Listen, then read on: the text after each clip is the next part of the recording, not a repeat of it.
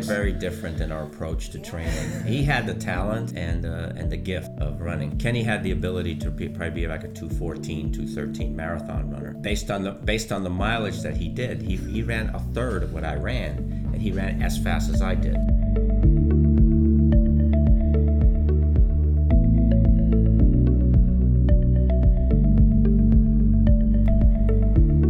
Welcome to Chill Track Friday. I'm Anne. I'm Ali. Hello, listeners. I was just thinking that this is the first time on our new release schedule, and it seems like we haven't seen or feel like we haven't visited with our listeners in a while. So hi. Yeah, I know. Like, we gave ourselves like the 1 week break, and all of a sudden it feels like so much time has passed by. I know. Like, Chill Track Friday is a distant memory. I'm like, what's going on? No, we need to release another episode. Here we are. Yeah, we have a great episode for you today. First, though, I want to talk a little bit about coffee. We didn't do coffee before the show today. We had coffee separately, but you told me a really wonderful story about the coffee you had today. Can you share that? Yeah, I had coffee at home. It's Italian coffee. My neighbors brought it because we were watching their dog while they were out vacationing in Sicily. Anyway, so that has nothing to do with the story. I've started having coffee in not coffee mugs, but these specific types of in a glass that looks and reminds me of glasses in which tea was served back in Pakistan, and at like railway stations, wherever, like whenever you were traveling on train, and like these like tea guys would come. They had like these metal holders that would hold like 6 teacups, 6 to 8 anywhere, and they would always be steaming. Whenever a train would pull into a station, they would just run alongside the train, and you could just, they wouldn't even make it past like 2 cars, and everybody would like soup up the cups or the glasses. And I finally found glasses here that look exactly like that, so I've started drinking my coffee in them, and it reminds me of those like tea/chai days from back home whenever I would travel on the train. That's so nice. And you describe the way that the swirl of the coffee when you pour the milk in. Do they make tea with milk? Like, I mean, you said chai, so it's thicker, yeah? Yeah. There are a few different ways to do chai, and you can have it without milk, but the ones over there, usually at the train station, are always milk-based. Yeah. It's beautiful. Yeah. And you said there were like just a few rupees, right? Yeah, like, when I was there back in like mid-90s and up until late 90s, it was like 1 rupee for 1 cup. That's amazing. And I think, anyway, we don't have to do the dollar conversion, but no, I was just gonna comes down you. to pennies. It's very cheap, right? Yep. That's great. I should mention that I did go over to our friend Laura Rodriguez's house over the weekend, and she was a guest of ours a few weeks ago, and she told us all about her husband's coffee maker, the Majester. And I went over there and had the coffee, and it was so good, and I was so over caffeinated by the time I left there. Yeah, you were double texting me the same message. Did you did you have Alexa turn it on, or was it? No, Rolly left it on before he went out for his bike ride. Okay. And then Laura did such a good job. She made it, and she was it was complicated. I mean, but she knew what she was doing, and then she said that she didn't get the milk right, but it seemed right to me. And then Rolly came home, and we were all chatting, and then he said, "Oh, do you want a real coffee now?" Whoa, shade. No, it wasn't shade. It was kidding. So great. It was really good. I could only drink half of it. I took the other half to go. I actually saw on Laura's Instagram story that they went to I think a barista class, and then Rolly was like on point with making his lattes and all the shapes. Everyone else is like, what the hell does that look like that you're like? And Rolly's was like perfect right out the gate. Well, it's actually perfect that we're talking about Laura, because the 2 guests that we have today are related not by blood but by track club blood, and we have Ken Rolston, and actually Laura's coach Ernie Rivas is in town, and both of them are Lehman College track and field cross country Hall of Famers. Rock stars when I look at their rock stars. Yeah.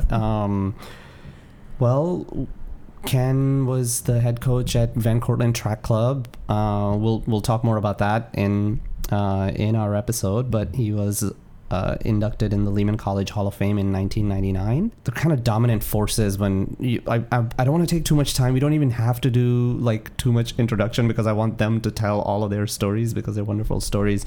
But Coach Ken, 421 miler, 226 marathoner, multiple times at the Boston. This we've split the episode in two parts right away, so we could say that. And the second part talks about their journey or their the race recap of the 1975 Boston.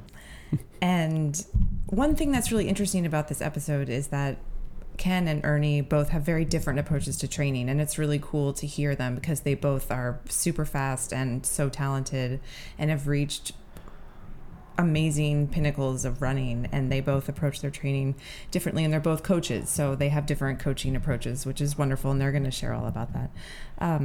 Ernie has run 15 sub 2:30 marathons, and he's run 15 marathons between 2:30 and 2:37, and his marathon PR is 2:21, so he's really fast.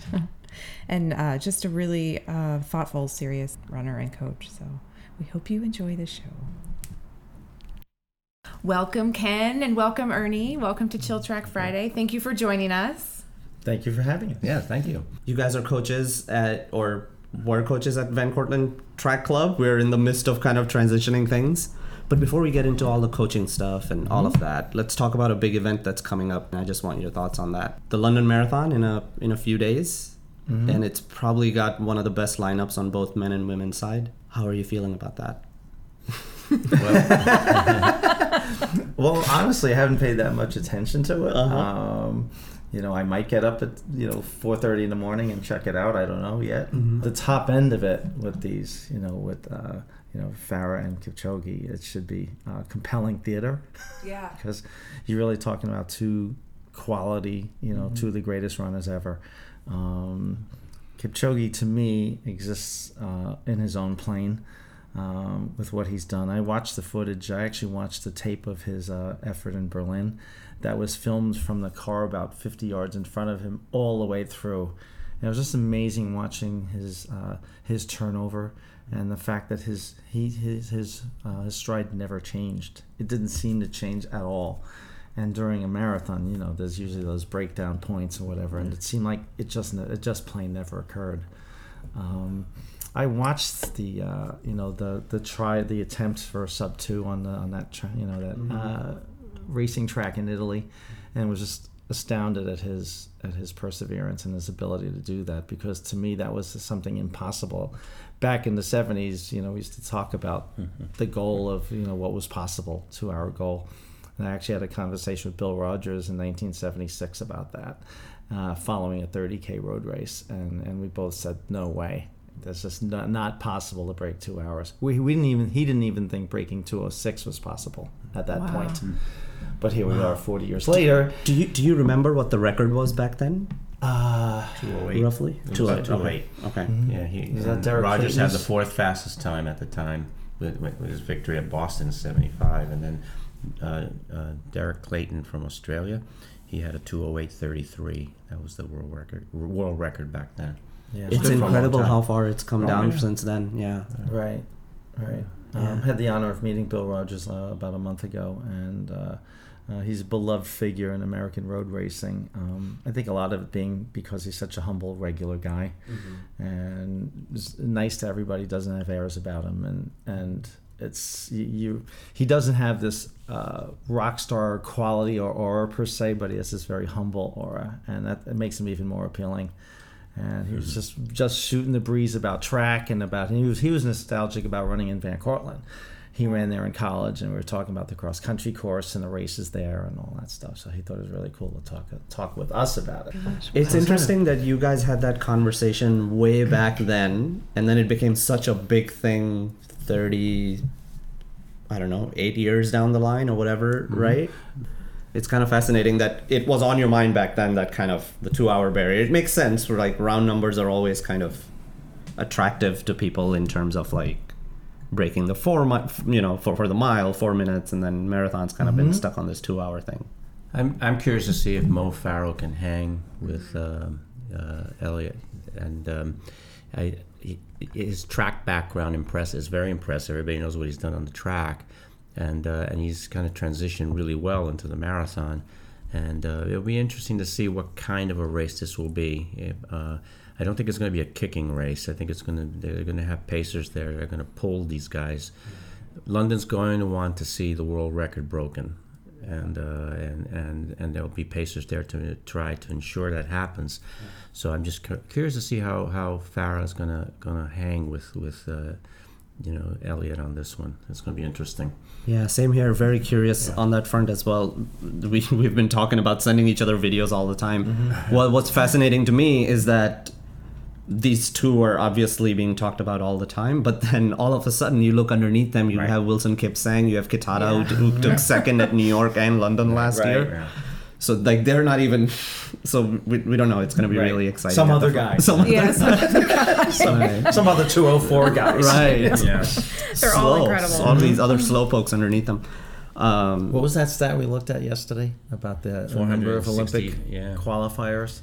In 2016, 427 Kenyans met the qualifying standard for the Olympics. And in America, we had at 216 we had none. Wow. And now we have 3. So it shows you where they're at and we're at. Yeah.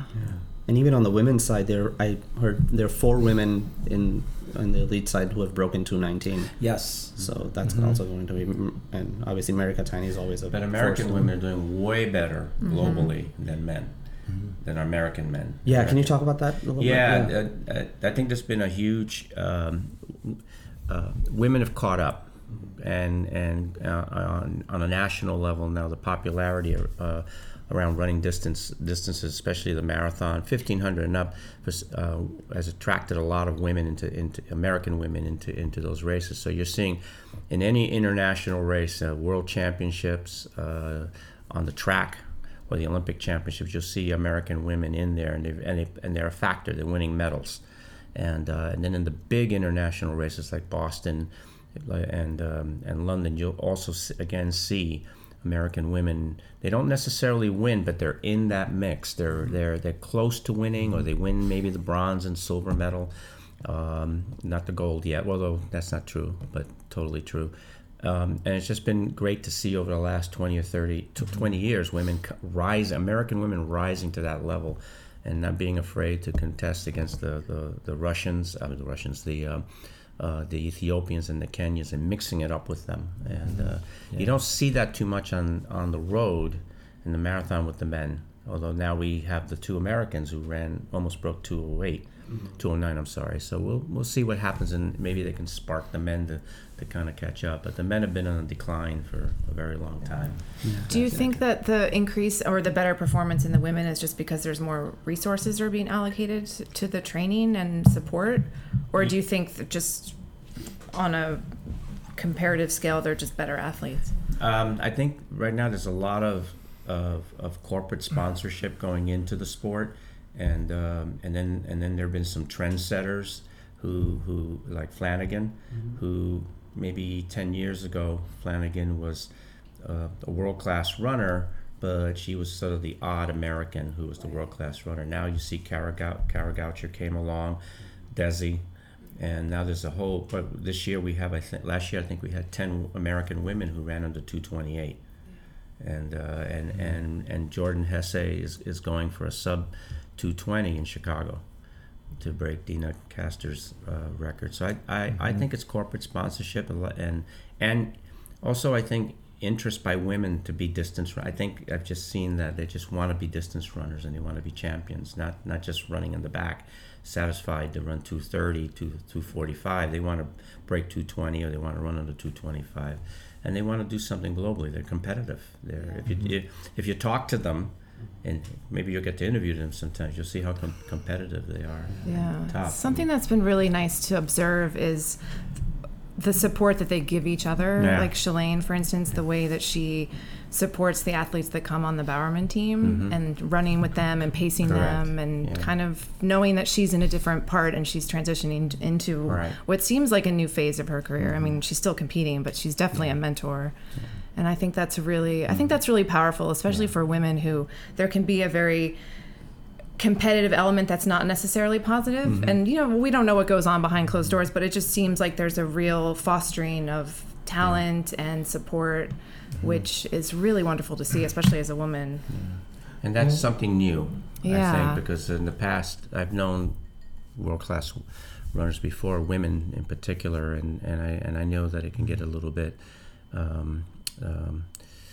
sketchy, competitive between them, and they want to hide their secrets, their training secrets, and all that, and they want to win, and they don't want the other one to win. But I think that's changed for some reason. I don't know why, but I know that the classic one is Desi and Flanagan at Boston, and how they helped each other in that race. And That was so beautiful you're to seeing watch, more of yeah. that, more and more than on the women's side. That's I don't know about the men's, Yeah. It was really fascinating watching them all, and this whole idea of forming a community while being competitive. Right. They're all intense competitors, but at the same time, I think they realized that as a group, they're onto something, Absolutely. and that this whole group is coming through. And look at how strong we were in Rio. Yeah, and speaking of like working as a community, now talking about the sport holistically, we just watched a video last night posted on the Facebook page on the London Marathon Facebook page, and it's a 9-minute documentary of Eliud Kipchoge and his camp. It's very short, but you see how, I don't know how many, you can tell there are probably 20 or 15 to 20 guys who are on this NN running team training camp. But it looks so close knit that everything that they do, there's obviously they're all competing for the elite of the elites, but there's something that makes them even better by being together and helping each other. Yeah, he could be in a castle somewhere. Yeah, But Yeah. he's not. He's still sweeping He's not. floors. yeah. Yeah. He's being part of the group, and I think he says he's very grounded and very admirable. From that perspective, he could walk away, but So the Africans changed the way we prepare for marathons, because exactly what you were speaking about, the way they concentrate themselves in little camps, and the way they train at altitude and at the breakneck speeds that they compete at. So Americans now have copied parts of that, but you don't want to do the whole thing, because in their world, there's 25 guys or 25 women running in a camp, and a lot of the injury, you don't see the injury rate and the burnout rate that occurs there, but there is a significant number, and the strongest of the strongest rise to the top, but at the expense of 20, 30, 40, 100 others that make it. The American camps are a little bit different. They're a little bit more nurturing, and you don't have that brutality that takes place in the Kenyan camps sometimes, where they go out. When Kipchoge goes out to run his fartlek run, he's got 60 to 100 guys who want to copy him, so they run with him. And I've seen footage of guys just falling on the ground, walking away halfway through. Yeah, well, what's the Kenyan finger? About half of them finish. The other half, they're young boys, let's say, who want to be him, and all that. But the American camps are a little bit different, and they're a little bit more nurturing. I think the coaches have a different viewpoint, and it's not as short term as they are in Kenya. A Kenyan guy wants to run a race, win $10,000, and buy a farm and never run again. Right. That's not totally true for American runners, and for us, it's more of an art. I think for them, it's more of a way out of poverty. Well, Ernie's working with a group of post-collegiate athletes on the West Coast now. So they're kind of on a subset just below, the highest level. Probably two right, levels below that. Kind of the minor league baseball of runners. But it's kind of fascinating for you to work with them, I'm sure, and see. One of my dreams is to have a camp and of elite runners. I don't know how I'm going to do this yet. I'm just retired, but that's one of my dreams. So I'm volunteering at Berkeley. I'm in the Bay Area in California, and I watched this one particular coach. He's very old school. He was coached by Wetmore, and he has a base of about 40 runners, all young, and they range anything from the 800 up to the marathon. And the coach's name is Carl Rose, and he's an incredible coach, and he's been doing this for 10 years. And I asked, can I volunteer? And he said, sure. So I volunteer. I do coach on the side, but I don't touch his athletes. I more help out with timing. I show up to races, sort of like the sweat boy, carry that kind of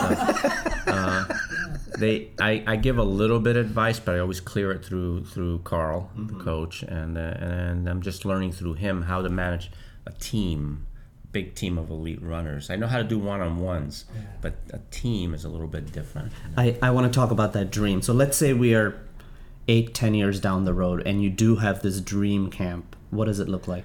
Oh, well, I live in a wonderful area that has mountains and hills, and it's where I trained. And it's the East Bay Hills above Oakland, Berkeley area, and you can easily go for a 10-mile run and climb 1,500 feet up and down. So it would be something like I would have maybe 5 or 6 or 7 athletes, men and women, who might have just graduated from college. They might have been good milers, 5,000-meter runners on the track, and they want to convert, and they were fast. Let's say I would love to get 3 or 4 guys who can run plus or minus 14 minutes for 5,000 on the track, and a couple of women who might be able to run maybe plus or minus 16 minutes for the 5,000, and they want to convert, and they want to look long term, and they may be 22, 23, 24 years old, and we would use. I got the training camp right there, so it would be easy. In terms of that. Now, we wouldn't have the altitude, which is what I would really like, but I have the Sierras nearby. Yeah, ideally, I wish I could have like a shoe sponsor, and I could have a place at 7,000 feet. Let's say we have that. Yeah, so I would do it. Okay. Yeah. Is there a track? Thank you. Next to the home? Yeah. There's a track too. My biggest dream is the Olympic gold medal. There's nothing like it. And the Olympic gold medal is the epitome. You can win all the Boston marathons and New York City marathons you want, but as a marathon runner, I think the Olympic gold medal is the top prize, and for an American, it's really hard to get there. Any American can run the Boston Marathon or the New York City Marathon, but to get to the Olympic just to get a shot at the gold medal, you have to make the team, right? And that's what makes it. So the 3 Americans who do make the team, I think, have an opportunity to win the greatest prize, which pays the least amount of money. And probably offers the least amount of fame compared to winning Boston and New York. But that is the prize, and that's my dream, to have an athlete on the podium and went with that medal around their neck. And I tell my athletes, if that ever becomes you, I want you, and I don't charge them any money. I do this all for free. I tell them, if you ever do wind up on that podium, I want you to come and see me and let me hold the medal in my hand. I just want to hold it in my hand for a minute, and I'll give it right back to you. That'd be all the payment I would need. Yeah. I have a question. How do you make that transition from the 5,000 or 10,000 to then an Olympic standard marathon? Yeah. I mean, that's a big question, but yeah, no, it's actually easy to state but hard to do. Right. They have to do distance. It's pretty simple. So with the one athlete that I'm coaching now, who was a 5,000 and 10,000 meter runner, who wasn't very fast in college, by the way. She just qualified for the Olympic trial, so she's already in a year and a half done the first step, and she was not a fast 5,000 or 10,000 meter runner in college. Her father and I were good friends. Mike Gooley is his name, and he asked me, can you coach my daughter, because she just graduated college. So I said, sure, I'll give it a shot. So she and I have been working for 2 years, and basically distance. She had to convert from 60 miles a week, speed work on the track, to 80 miles. Well, we started off 70 to 80 miles a week, and now she's experimenting with 100-mile weeks, and she doesn't know this yet. But I'm going to be at the Olympic. Let me backtrack a little bit here. She didn't think she could qualify for the Olympic trial. She was a 3:07 marathon runner. Okay. So twice she followed my training program, and for about a year, and she kept running 307 2 other times. And I talked to Sarah about that, and I said, look, I'm not messing around here.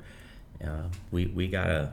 You're faster than that, and I think the problem is between your ears, because you're doing the mileage, it's 80 miles a week, and so after that, the next cycle she ran 256, and it was all mental. She didn't change anything in her training. It was all mental. She just got tougher, and then she ran 252.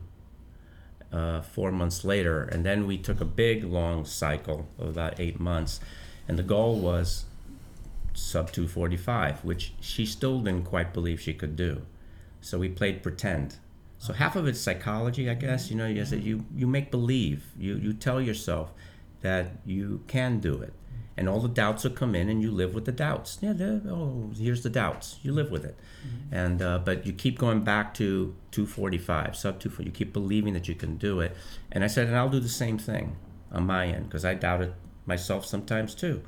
And we worked on that together. And she kept putting in the mileage, and we did simulation runs and workouts. She didn't race a lot. We did some simulations in workouts, and then she began to think that maybe I can do it. And we met at the 23-mile mark. That's what was the goal. I said, I'll be at the 23-mile mark. I want to be at the finish. And when she went by, our eyes locked, and she knew she had it. And she got it by 2 minutes. She went up to 243. He was texting me the whole time. Yeah, he was. Oh, Kenny was great. And then, And then I had to drive to the finish line. Her parents were there, thank goodness, and she made it. And then right after the race, we're sitting down, and she says, "When did you tell me I could do this?" And I said, a year and a half ago. Yeah. Like that, about a year and a half ago. And now she's going to run Chicago, and I have big hopes for her in Chicago. I won't say it now because I don't want her to know, but she thinks she's just going to run at 236. That's the goal. I love your approach in terms of use the word we are experimenting with this, because you're learning about her, about what's working, what's not, and then the longevity of the entire thing. Like an 8-month cycle, but you've been working with her for 2 years, so it kind of fits into the entire camp dream that you're talking about. It's something that nurtures for a really long time. I'm really fascinated by the mental side. So I have a question for both of you as coaches. Obviously, you can help an athlete to see their potential by giving them honest assessment of where they are and who they are and what you think they're capable of. But ultimately, it is essentially up to the athlete to make those breakthroughs. But how do you help someone do that? It's not inevitable, right? At that level, the level that I'm speaking about, which is different from maybe coaching a massive team, people who just want to break 3 hours or 240, if you're talking about global competition or national competition, as a coach, the way you make them believe that they can do it is by you actually believing they can do it. It starts with you as the coach. So if you don't believe it, it's going to come out. Even if you don't say the exact words, it's going to come out somehow through your actions, through the way you behave with them, interact with them. So as a coach, I have to believe that my runner can break 230. Now, in reality, can she break 230? I don't really know, but I have to believe that she can or he can. And it starts there, that essence. And then from there, what you do is you build the workouts accordingly. So it's sort of on a one-to-one basis. It's sort of like a relationship that you got to make sure is successful. You feel the responsibility. It shows so much the power of the mind, and we've talked about the book Endure, Alex Hutchinson, a few times. Just the belief that there's something more there than you think is there, and to tap into that mental side of it. And we have the physical training and needs to be there, but then the mental is this whole other house extension. I find that that's the beauty of the club. Yeah. And so the club, so the aspirations are very different, right? On people for whom running is a sidebar, right? Because everybody has professions and careers and lives, and it's not professional runners here, right? But so you have a group folks are running from 20 miles a week to 40 miles, or maybe 60 occasionally. So you kind of tailor that. And then you watch and see what they're doing and how they're progressing, and then these little camps form, almost naturally, whether it's Darwinian or whether it's just personality or whatever it is, where you see groups that run together. And I think you guys know, anytime you run solo is very different from when you're with one other person or 3 or 4 other people. Yeah. And the ability to then do something better than you could have thought, especially on the day that may have been tough for yourself. We go there on Saturday, and it doesn't matter if it's 100 degrees or 0. Somebody's going to be there every time, and there's always going to be somebody who's present and wants to get out there. I love running in the worst conditions. Torrential rainstorms, -5 degrees, stuff like that. Anything but heat for me, but it's different for others because you've conquered yourself. When you finish that, there's nothing more satisfying than the post run shower and that kind of electric feeling through your body. That feels so good. For me, I like to tell runners there's a very basic old standard rule called the 4-second rule, which I believe in greatly because it actually hits my PRs from top to bottom along a track. And so if somebody can run a 40-minute 10K or whatever, I say, well, look, this projects to this time, and I've told that to some of the runners, and they look at me like, "What, are you kidding?" I say, "No, it's here. Look, you're this fast. You can do this." But this is the work it's going to take. It's going to be a marathon. To me, the club really, for the most part, are half marathoners. All right, because that's an attainable distance for people who have busy lives. Marathoning requires another level of commitment that's beyond that. So it's harder to predict how those folks would do. So you have this whole, and every week there's different people at the track workouts, and there's a different core. There's the hill people. The hill people. Yeah. So that show up in the summer. Do you find that certain people, obviously it's quite clear, right? It's almost part of like a prerequisite questionnaire before you train someone. Do you let's say they have been a runner for a while, you're like, what do you like? Do you like tempo runs and intervals or hills, or what's your preference? So you, in coaching a group, do you find that this group always shows up for hills, and these people are always there for the intervals? There's a different enthusiasm for the hills. I think there's a greater fear of the track because the track is the truth. And when you're running whatever your time is, that's what your time is, okay, for the quarter. And I think a lot of people don't want to know what that is. But, for years before the old Garmin stuff came out, everybody say, I just went on a 9-mile run. And I was like, bullshit, that was 8.5. It says, you are all lying by a half mile. All of you. I'm going to go back and redo my record. And so, right. So, like, Dave King has his little wheel and he measures everything out. Yeah. And that's excellent. So, right? It says, no, you thought you ran this, but you actually ran that. And on track, you know exactly what you ran, Dave King and I, by the way, were competitors in college. I don't know if you knew that, but he ran for City College. I ran for Lehman, and we were rivals. And he was a 48 quarter miler. Wow! I don't know if you realized that. On cinder. And I don't know if you realize how good. Yes.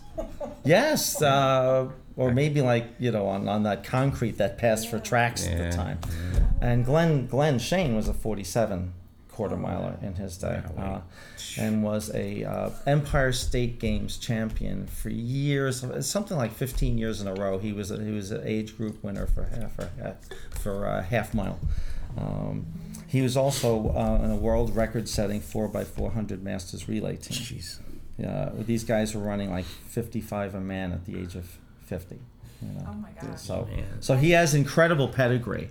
All right. And so it's Glenn and Dave. They're great runners. They don't tell you that. They don't. And neither do you. You guys. You know what? Yeah, let's stop all of this. Pedigree. Let's talk about your running. Yeah, let's since we're going in reverse chronological order. Yeah. We started with the London Marathon, which hasn't happened yet, and we're kind of pulling back. So why don't we just flip back to either one of you? Maybe we can start with you. How did first days of running? How did that start with Ken Rolston?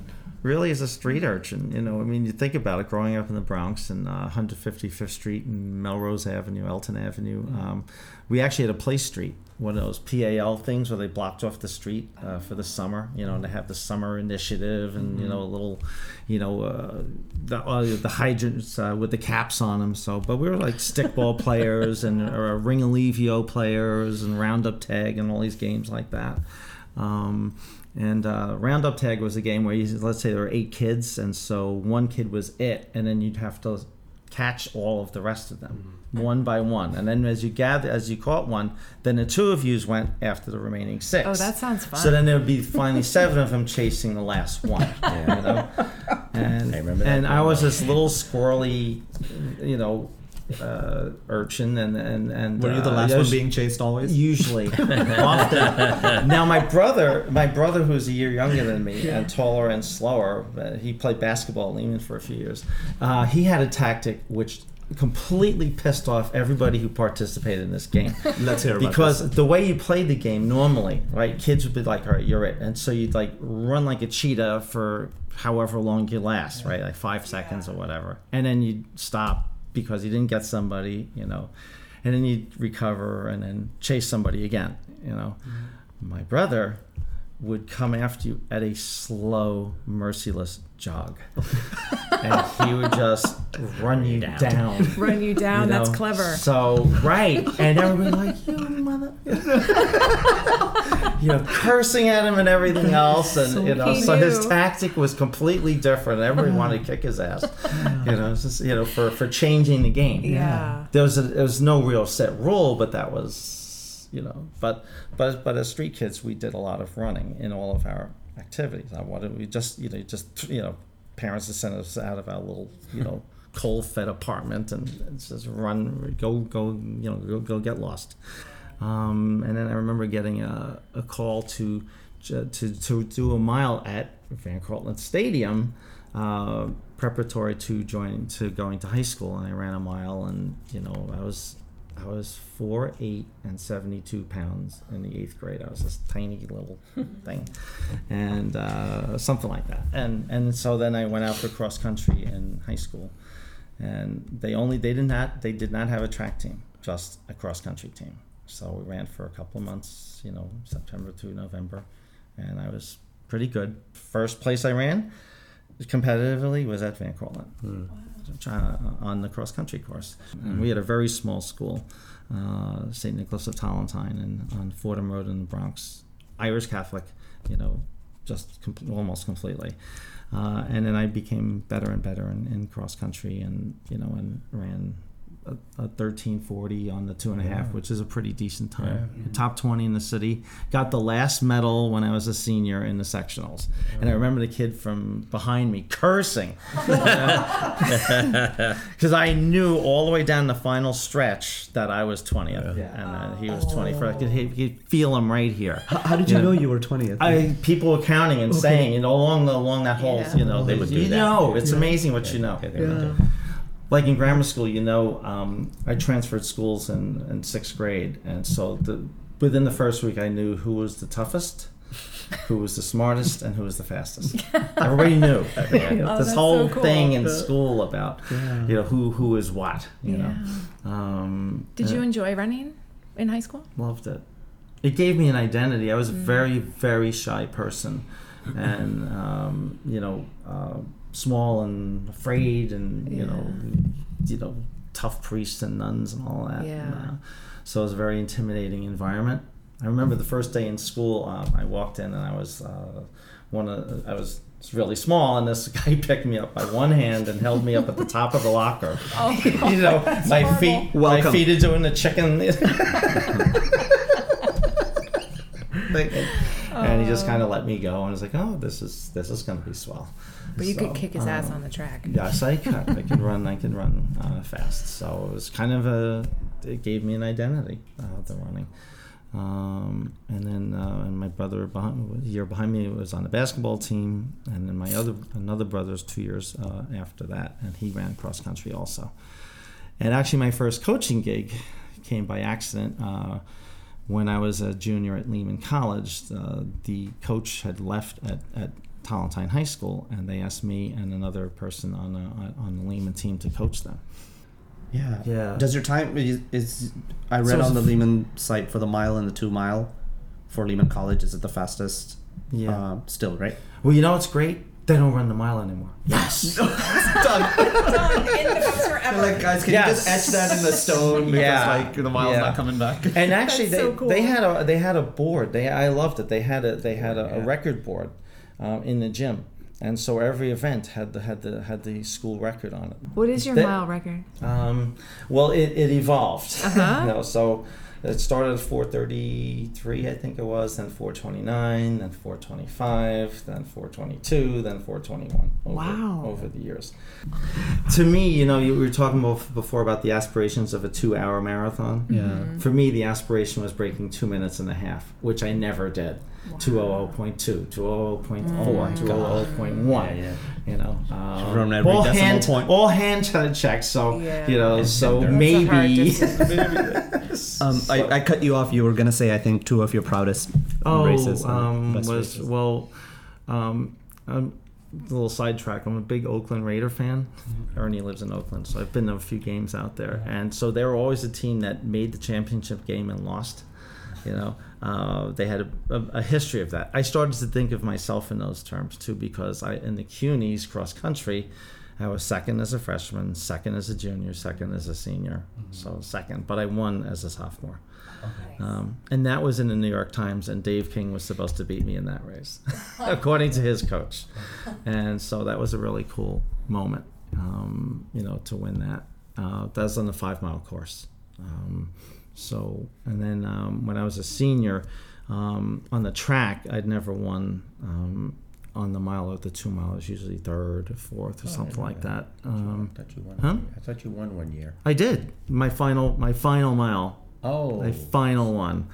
I finally did. I had read a book on tactics, or an article about it on how to approach a mile differently, because everybody was about the kick in the last mile, and Queens College, the dreaded enemy, they always hosted the CUNYs. And they were arrogant mofos.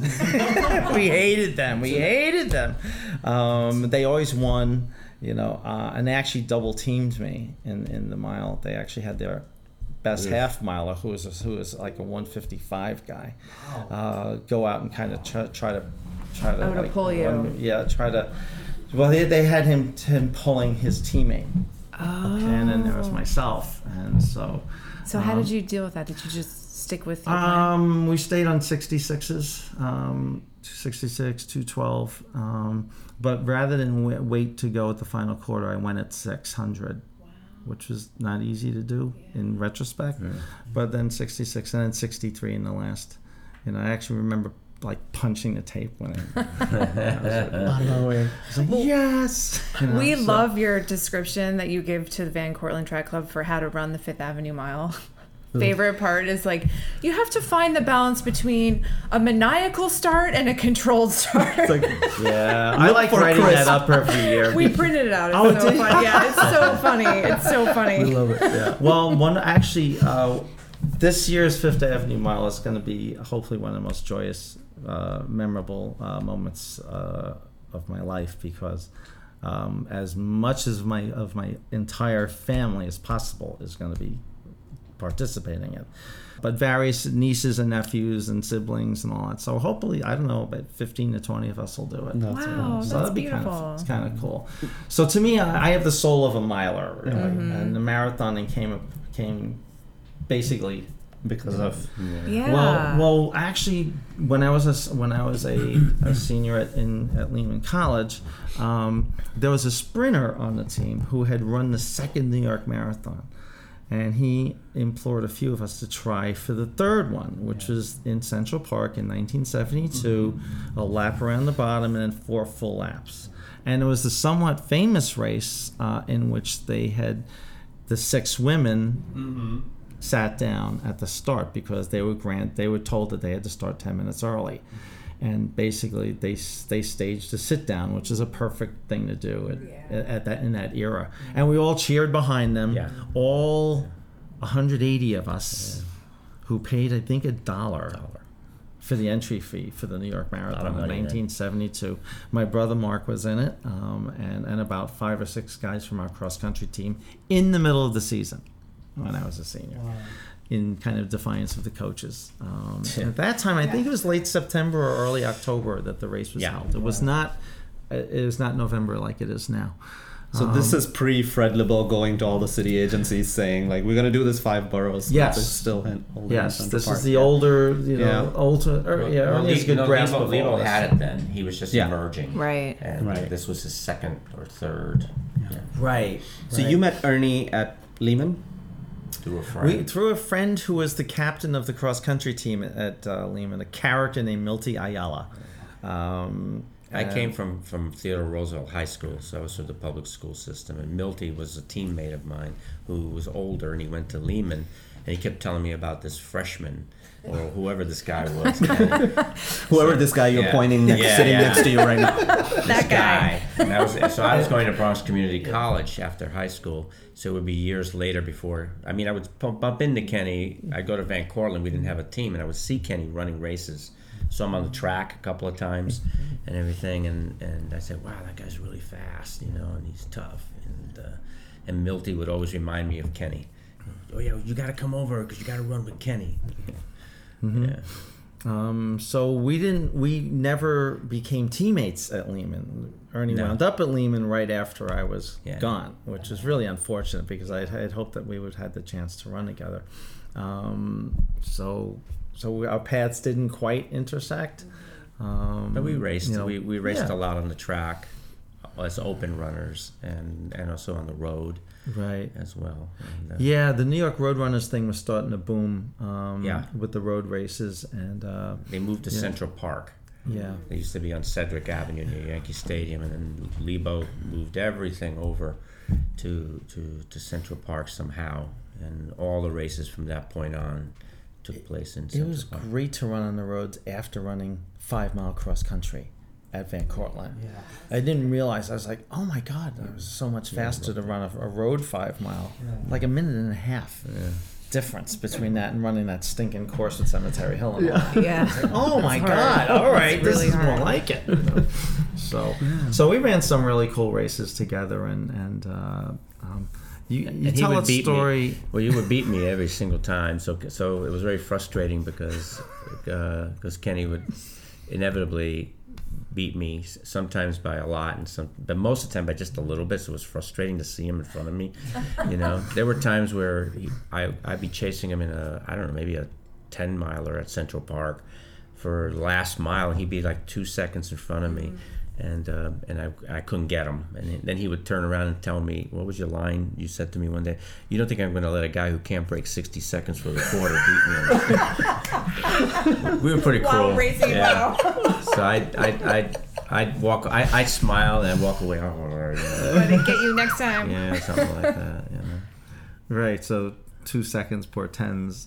Yeah. Something else there. I think I don't remember this, but you tell me that we did a 4-mile race in Central Park, but that was only after we had run down there and run back. But I don't know. I think you did that. I used to run from Fordham Road down to Central Park to get my workout in and then run a race. That's one of my training formulas, and run on tired legs.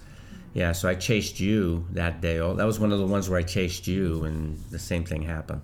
Mm-hmm. I was cursing you out at the end or something. Well, Ernie, you are very fast. Your personal best of the marathon is 2:21:16, correct? Mm-hmm, mm-hmm. And that was at the 1980 National AAU Marathon Championships, correct. Right? Yeah. That's amazing. Where'd you get that? Oh, we do our research. Yeah. And you've run, I don't know if this number is accurate, but at least 47 marathons, is that correct? I've run about 40-something marathons, yeah. Okay. Mm. And how did you get into running and transitioning into marathon? Similar to Ken, I used to play all the street games, Ringolevia, tag, and all that, and it was the only sport I was good at, playing those games and on the street. And then one day I went to the library because I wanted to look up on something on running, and I found Roger Bannister's book, the 4-Minute Mile, and I opened it up and I read the first few pages, and it was very poetic. It's about a little boy on a beach who feels the wind and starts running barefoot on this. And I went, wow. And then I read the whole book on how he ran sub 4-minute miles. And so I wanted to be a miler, of course, right? So when I went to high school, I ran cross country and I tried to be a miler in the first year, but I really wasn't that good at it. And then I discovered this other runner by the name of Ron Clark. I used to read about Ron Clark all the time. You familiar with Ron Clark? No, I'm not. Okay, look him up. He was an Australian runner in the 60s who won set numerous world records, from anything from the 2 mile all the way up to the 10,000. First runner to run under 28 minutes for 10,000. Not only was he the first runner to run it, he shattered it. He broke the world record by 40 seconds, and there are only 3 guys in the race. And I read that in the paper, and I said, "Oh, I want to be Ron Clark now." Moving on up. Yeah, because he was alive. Shazam! Yeah, and so I decided. So I started to run the 2 mile in high school, but I had a really bad coach, and he didn't know how to coach. And he had a very odd system of running time trials. So if you were a quarter miler or 2 miler, you ran a time trial every day, 3 days a week, and that was it. Well, 3 days a week, and the other days you didn't run at all. So of course I never progressed. I stayed around 11 minutes. Then I decided in my senior year, after Ron Clark broke the world record, I said I'm going to run mileage. So I started to hide from him and run mileage, and then my times dropped. Nothing great, like cross country. I never broke 14, but I wasn't a 15 or 16 minute cross country. That was on a 2.5 mile course. Yeah, I was now on the cusp of breaking 14, and then my 2 mile time dropped to 10:16, and I was second in the Bronx championships, and I went, cool, I'm on my way. This hiding around is working. Yeah. And your coach was probably like, it's all the time trials. Yeah, and then I graduated, and I joined a club called United AA. And which is not around anymore, right? I don't think so. And there it was a really good coach by the name of Jimmy Borden, and then there was a one of his star runners, Joe Burns, and Joe Burns just recently passed away, and Joe Burns took me under his wing and would take me to the Boston Marathon, and I was kind of a mixed up kid then. I wanted to be a championship runner, but at the same time there was the pull of the neighborhood. I wanted to be part of the crowd in the neighborhood, and I also had the draft on my side, trying to get me, and I just a mixed up kid. But I would train sporadically, and Joe would be very patient. Jimmy would be very patient. They felt I had some talent, and they would take me to Boston every year, and I would run maybe 3 hours and 30 seconds on hardly any training. So they would say, "Could you imagine what you can do if you trained?" They told me, you only ran like 3 months, and look what you're running 3 hours. So eventually, I was sitting at 1971. Jimmy had a real serious talk with me, my coach, and he said, "Look, you're 21 years old. You have a lot of talent," and he said, "You got to keep a journal." So I said, "Oh, here," and I kept a journal. It was an accounting ledger book. I folded the page in half. I wrote Monday, and I wrote my miles, and then Tuesday, Wednesday, all the way to total for end, at the bottom. Then I'd start the next ledger, and I never stopped. That ledger has been with me now since today. It's, different versions. I keep them all, and but it helped to see the mileage, and everything. And Jimmy then would be calling me. Now you're gonna commit. You're gonna commit, and. So I eventually he got me to run with these other guys from the Milrose Club, Pat Bastick and a few others, and they were doing 80-mile weeks. So I linked up with them, and all of a sudden doing 80-mile weeks. But my times aren't getting any faster. Eventually I got it down to 250, almost 251, and I went, cool, 251. So I said, I want to break 250. So I started to do 80. Now I want to do 100-mile weeks. So now I'm doing 100-mile weeks. And I go to Boston and I bomb out. I run 311 because the mileage hadn't sunk in yet. And I was tired, and I was running on tired legs. And the guys told me in the Milrose Club, be patient. Just be patient. It'll sink in. And then a month later at the AAU National Championships, I'm running along, and Joe would always pace me and then leave me in the marathon. He'd always start off with me, and then he'd leave me because he was a 250, 240 something marathon runner. And I'm running with Joe. He's pacing me, and he's looking at his watch. He's going, "We just went by 5 miles, 30 minutes." And I said, and I didn't know what that meant. He had a watch? Yeah, a wristwatch. Right, not a runner's watch. Not a runner's watch. Yeah. Yeah, a wristwatch. And then we went by 10 miles in 60 minutes. And Joe said, "Guys, we're going too fast." He was another young guy that he was also mentoring at the time. But I just felt different that day. And we hit 15 miles. And somewhere around 18 miles, I said to Joe, said, "My God, we're averaging 6-minute pace." And I said, "Joe, I got to go." He says, "Really?" So, yeah, he's like my father figure. I feel faster. So I took off. Whoa. And as I'm running away, Joe's, "Be careful." I'm like my father, "Be careful." Like that. Don't get hit by a truck. And I didn't want the other guy that he was running, mentoring, to beat me either. Yeah. And I wound up going from 251 to 237. Whoa. In one race. Mm-hmm. And this is a month apart. No, 2 months. 2 months apart. Yeah. Yeah. And I was like, whoa.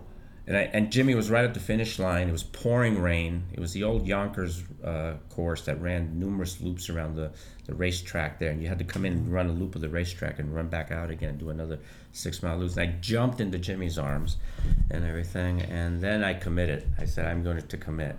And then and that's when I began really doing those 100-mile weeks, 110-mile weeks, 130-mile weeks, 160-mile weeks. Whoa. Just really began to plow it in there. And I wanted to break 230, and then Kenny joined me, and we fed off of each other. And here's what happened, and I'm please, remembering now. Go ahead. No. Here's when we really connected. I was supposed to graduate, in '73. Okay, but what happened was that I stayed an extra semester. I didn't want to leave Lehman yet. I wasn't eligible to run on a team, and that's when you came over. Yeah. So I was still at Lehman taking a couple of final courses to get my credits to graduate, but I was just hanging around and kind of in this Netherland because I wasn't on the team because I used up my eligibility. But Ernie was now over there, and I remember my final course was a 1-week ski course. It went on a skiing trip. And so there's a great picture of 4 of us from the track team, -7, standing outside with bathing suits on, and that's it, And I have the picture. It's with I love Billy and Steve Millette. Yeah, and I was just gonna say, I love that these little moments in time. It was like you didn't want to leave, and you stayed for just one extra little bit, and that's what brought you. That's when we connected, because what happened was when we came back from that ski trip and finally finished, right? And they've been skiing all week. That weekend, I think I got back on a Friday. That weekend, he and I boarded a bus at 242nd Street and Broadway and took it down to the Jersey Shore Marathon. Oh, yeah. That was my training. I was running, but I'd skied the whole week before. And this is the second marathon I ever ran, and we decided to go and run this race. We were very different in our approach to training. He had the talent and the gift of running. He could have, and he doesn't believe he won't believe it now when I say it. Kenny had the ability to probably be like a 214, 213 marathon runner, based on the mileage that he did. He ran a third of what I ran, and he ran as fast as I did. Wow. So I had to work 3 times as hard to run my times, and so I always said, that guy can run 213, 214. I know I'm right on that. And 4-second rule says no. But as a coach then, so when you work with different athletes, how do you figure out how to maximize someone's talent, basically? You build them up slow over time. You have to take the long-term approach. So you have to say to yourself, like with Laura, let's take Laura. Actually, yeah. Case study. Yeah, Laura. Hey, Laura. I never, Kenny just pointed to her at Van Cortlandt, because I said, can you give me an athlete? And he said, okay, I'm going to give you Laura. You can work with her. But Laura didn't know. She's just standing in the corner over there. And he said, she ran, 18-something. I said, oh, she can run 255. But she wasn't. She was like a 307, 308 and everything. But I knew right away. And I looked at her. So, oh, yeah, this is I don't know why, but sometimes I can tell.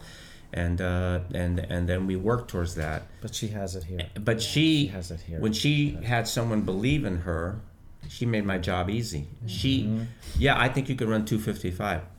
Let's do it, she said. Okay, that's 90% of the battle right there, right? And so everything was set for her to do that, and she did it, right? She ran 255, 258. Sarah's different.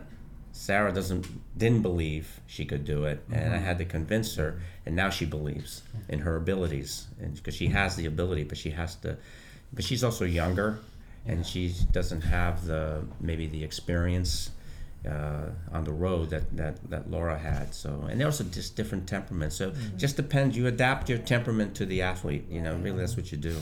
Ernie helps me, because he helped me in the Fifth Avenue Mile a few years ago, and he believed in me more than I did. And I was like, I can't do that. He says, no, look at this. Of course you can do this. This is how. And so we tried to break 6, and did. Yeah, 6 years ago, whatever it was. Yeah. But it was and more. Did you use all your old tactics to do it? Just trying to survive. You went with 600 to go. Yeah, that's right. Yeah, make your move now. Or how to run the Fifth Avenue Mile. So which I always rough have. how quickly you see the finish line, but it's way far. It's like a pothead dream from the 70s. You're running and you're never getting there. It's moving further away as you're getting closer. Yes. So just to kind of maybe wrap up my part of it. Yeah. So basically, I committed in 70, early 70s. After that, 237, and then it was a 2-year process to break 230, and I did it the same day Kenny did, and then I went on to California right after that, and got down to 223 and missed getting to the Olympic trials by 17 seconds. Later, they found out the course I ran in was 110 yards long. So I actually had qualified. And it was a hilly course, too. And I won the race. I won that marathon against a very heavily competitive field at the time. So I would have been like the 93rd fastest American at the Olympic trials in 76 if they would have given me a break. So I had to wait 4 years, and my dream then was to stand on of course, like every kid, right? You want to stand on the podium with a gold medal around your neck. So I thought, why not? I'm dropping from 3 hours down to 223. I got 4 years. I think I can do this. So I took lots of jobs. I made a commitment. I lost a lot of relationships because of my actions. I gave up a lot of career stuff. I was a janitor for many years. Took jobs that didn't require any brain power, just and just gave it all to when you're running 100 to 160 miles a week, right? Yeah. And then I had I was kind of progressing along, and then I had a very serious injury 2 years before the trials, and that took me out for about a year on and off. And then I came back and I made it. I went to the Nationals. I was very ready. I had a solid year under me, and good track year. And a good track year. Ran really well. And I always had track mixed in there. Made it in, ran a 221. Made it to the trials, and then went to the trials. And I overtrained, and my body fell apart. My doctor said I had mono, and not to go to the trials.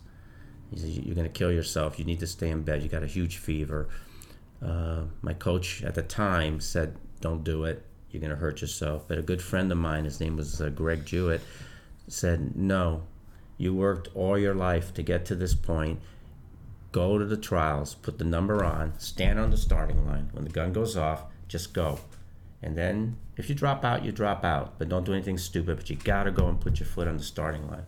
So I'm there with a big temperature going on in my body, and I put my foot on the line, had the number on, and I finished the race. I wound up, and I don't remember half of it because I was delirious. Yeah. I ran 2:34 that day. I finished almost last in the field, and then you're 30 years old now, and you don't have any money, you don't have any career, you don't have any house, relationship, kids, nothing.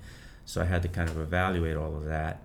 And they decided to stick around for 4 more years and try again to go to the trials and see if I can fulfill my dream. And I trained hard for 4 years, but my body was already ravaged from all that mileage and that I had been doing. And I ran well, but by the time I made my last attempt, I was 34 years old.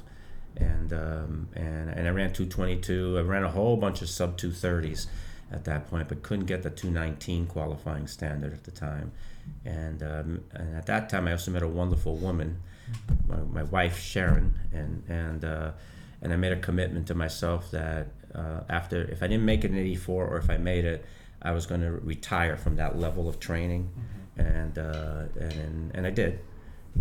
And got married, and then I thought my life was kind of, oh God, how am I going to make up my life now? I don't have anything, and I did. Everything worked out. I got a good career. I found my niche, bought a house, got married, had a kid, and all that, and everything turned out all right. But I never stopped running. I still maintained some kind of running, but for fun, and because I love to compete.